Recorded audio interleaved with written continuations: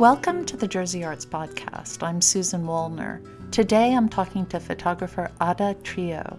Originally from the Juarez, El Paso area, she's now based in Philadelphia. On top of her many awards, she's been published in The Guardian, and her work is in the collection of the Philadelphia Museum of Art.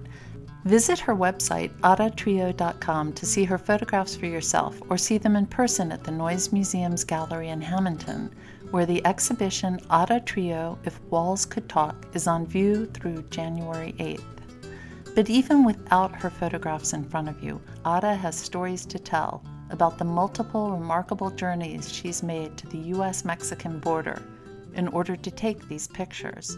Her goal is to use photography to focus on the impact that these borders have on exploited and marginalized people and to amplify their voices. Welcome, Ada. Thank you for joining me today. Hi, how are you? Thank you for having me. I read in your bio that you grew up crossing the border between El Paso, Texas, and Juarez, Mexico. Tell me a little bit about that and how that early experience of crossing the border so often affected you. Well, I was born in El Paso, Texas, but as a baby, I moved to Juarez, Mexico with my family. And then I went to school starting at sixth grade until senior year in high school. I went to school in El Paso, Texas. So I would wake up really early in the morning and go to school in El Paso and cross the bridge daily. How long did that take? It depends on the line of the bridge, but it can be up to 2 to 3 hours. Oh, my goodness. So it really depends on how long the line is. Sometimes there's a lot of gates that are open, and the line goes a lot faster, and sometimes there's only 2 gates. I see. So the cars are stuck. And you did this so often. How did that early experience of the border affect you?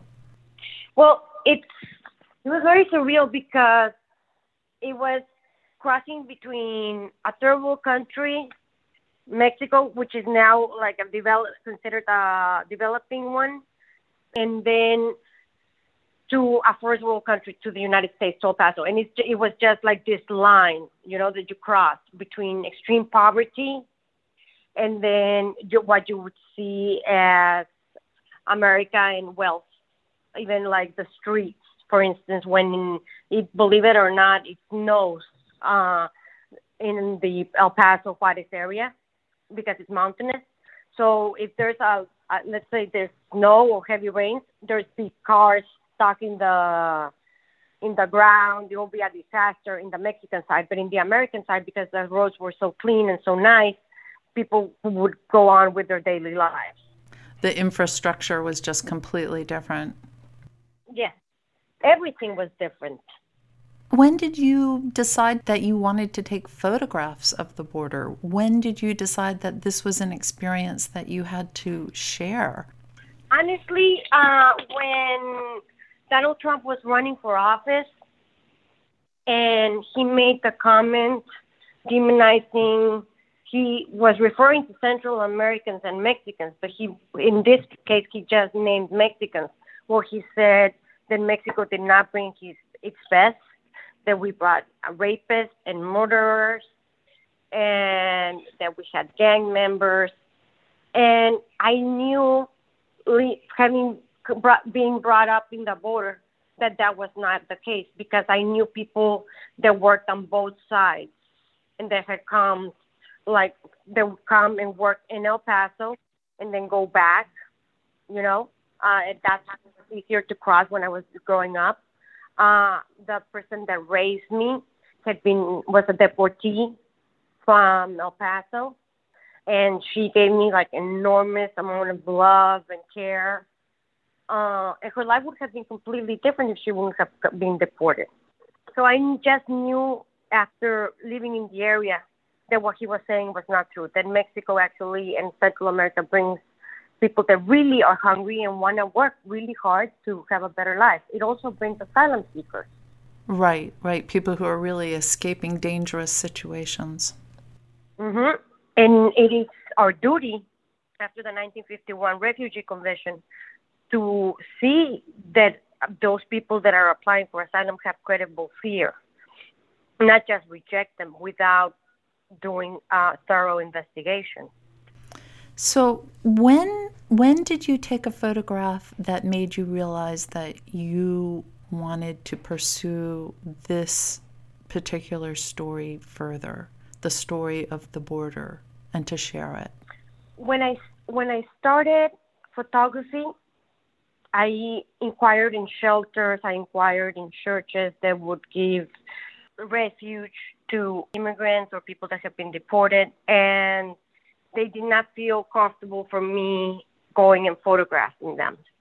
So what I did when I started is I opened that door for myself, and I went to the beginning of where the journey starts for Central American refugees and migrants, because they're two separate things. You know, there's the person that leaves for economical reasons, and there's also the person that leaves because they are an asylum seeker, and they're treated completely differently once they reach the border, and their rights are completely different.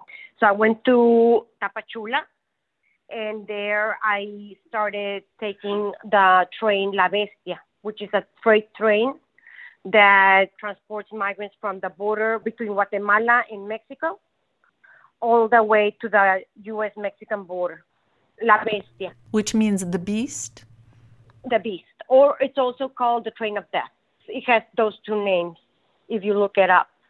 And it's where migrants ride on top because the freight is for freight. It's for cargo. It's not for them. So everyone traveling on this train has hopped it illegally and is just doing it because they have no alternative. Correct. And they don't have money for a smuggler to bring them into Mexico and take them all the way to the border. How did you get on this train? I hopped it. I got my backpack, my camera, and I took the journey with them. So, you have to take the train when it's moving. So you have to run and actually catch it when it's moving, but it's not moving too fast. And this is the problem where a lot of people lose a leg or an arm, because sometimes it will get cut up in the rails, and they just lose a body part. If not, they are alive. That sounds like a very intense experience. How long were you on the train, and were you ever frightened? Yeah, I was in this train for approximately a month. I did the journey for approximately a month. And yes, I was frightened, but not by the migrants. I was frightened by the train itself, that my backpack was quite heavy. I was carrying equipment, what have you. That was one part. And then the other part is the federal police of Mexico really sometimes is corrupt. And one of those policemen, or it was actually a former military, tried to rape me. Oh my gosh. So that was extremely frightening. It's not that I was scared of the migrants. They actually are good people, and they protect you. And if you are cold, they'll share a sweater. They'll share the part of their blanket. They're there. If you're ran out of water, they'll give you a little bit of theirs. They're very, very good people. It's more the military and the police that are corrupt around surrounding the train, and also the cartels that also kidnap migrants for small amounts of money, or they'll kill them. So they'll do what is called an express kidnapping. Well, they'll kidnap the migrants, and they'll ask for $2,500 from a member of the family. So they'll ask for the phone number, and then the member of the family will have to gather that money, let's say Honduras or Guatemala, and Western Union it to the cartel. If they don't do that, they'll kill the migrant. And since these people are traveling illegally into the country, they're considered invisible, right? So their deaths go very unnoticed. And the families, although they're trying to find their families, they don't know if they're in the United States. Where are they? So it's very hard for them to press charges. What was your training in photography like? How did you learn to take photographs, and were you always thinking of becoming a documentary photographer? I started with painting. I painted for over 20 years. So I have a background in art history. I have a background in composition, what works, what doesn't. And then for photography, one of my good friends is a neurosurgeon that went to Harvard and took photography as a hobby. He's brutally smart. So he was the one that started showing me a lot about what the ISO is, the aperture, this, that, very slowly. So I would get it very, very well. And we would practice together. And then I took continuing education classes at universities here in Philly. What I know of photography, I learned of what do I want to say with the picture? What do I want to say with the composition? The technical part, that's easy to learn. You can put it in YouTube and you can learn the technical stuff. It's like driving a car. But what exactly, when you take the picture, what is it that you want to say? And how do you frame it? That is your eye. That's artistic. That's different. But you choose to work in black and white, which is a time-honored tradition, obviously. I love black and white. The people that I admire, like Mary Ellen Mark or Sebastián Salgado, to name a few, work in black and white. Also, in Latin America, you have to remember that colors are extremely loud. So I want, when the viewer looks at the picture, not to be distracted by the pink in the background. I want the viewer to look at the eyes of the subject. How do you balance the right of the individual with the bigger story? I'm thinking of Dorothea Lange's Migrant Mother, obviously one of the most famous photographs in the world, but it's been criticized by some for failing to identify the woman and just presenting her as a timeless Madonna. Do you ever feel like there's a tension between that, or how do you deal with that? Well, I think you have to know your subject, but also it was a different time when Dorothy Lane was doing this work. Mm-hmm. So things evolve with time. The practice changes.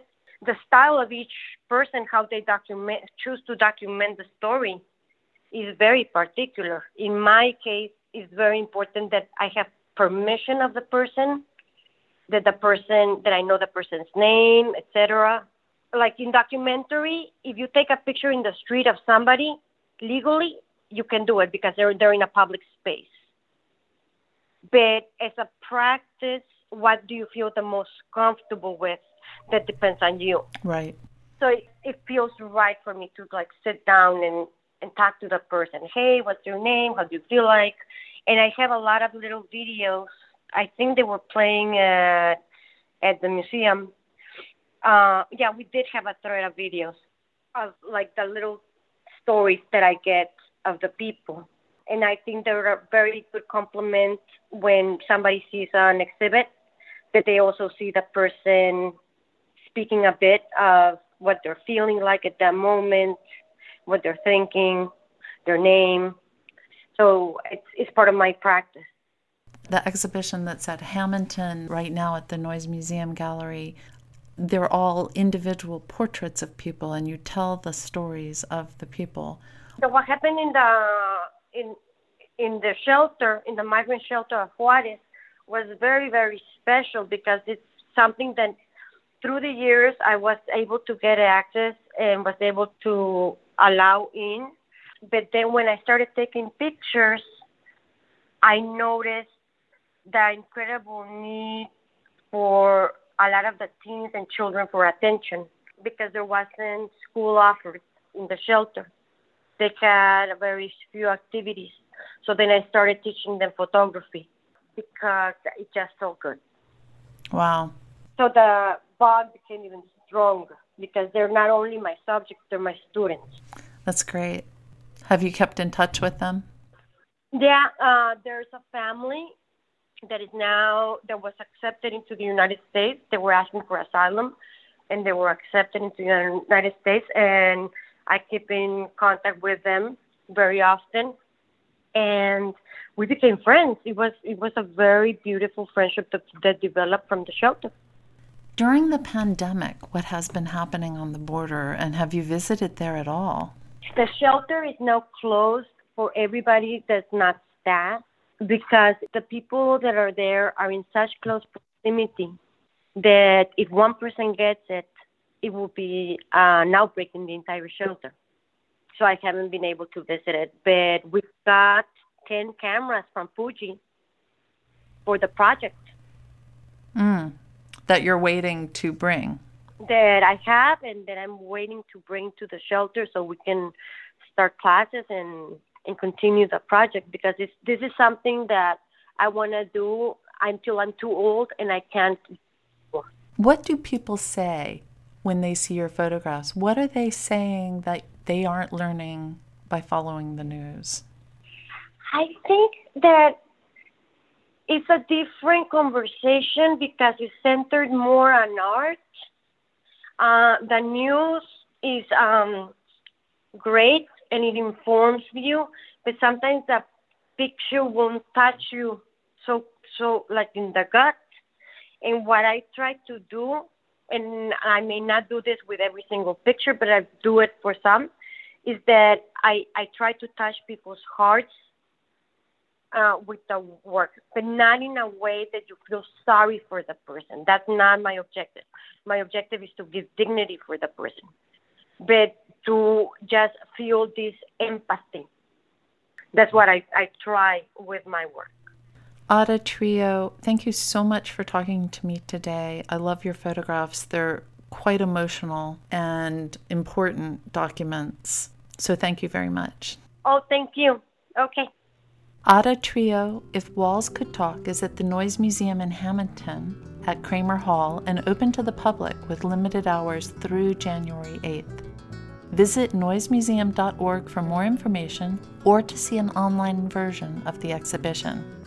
For more about all of the arts in New Jersey, visit jerseyarts.com. I'm Susan Wollner. Thanks for listening. The Jersey Arts Podcast is made possible by the New Jersey State Council on the Arts, supporting excellence and engagement in the arts since 1966.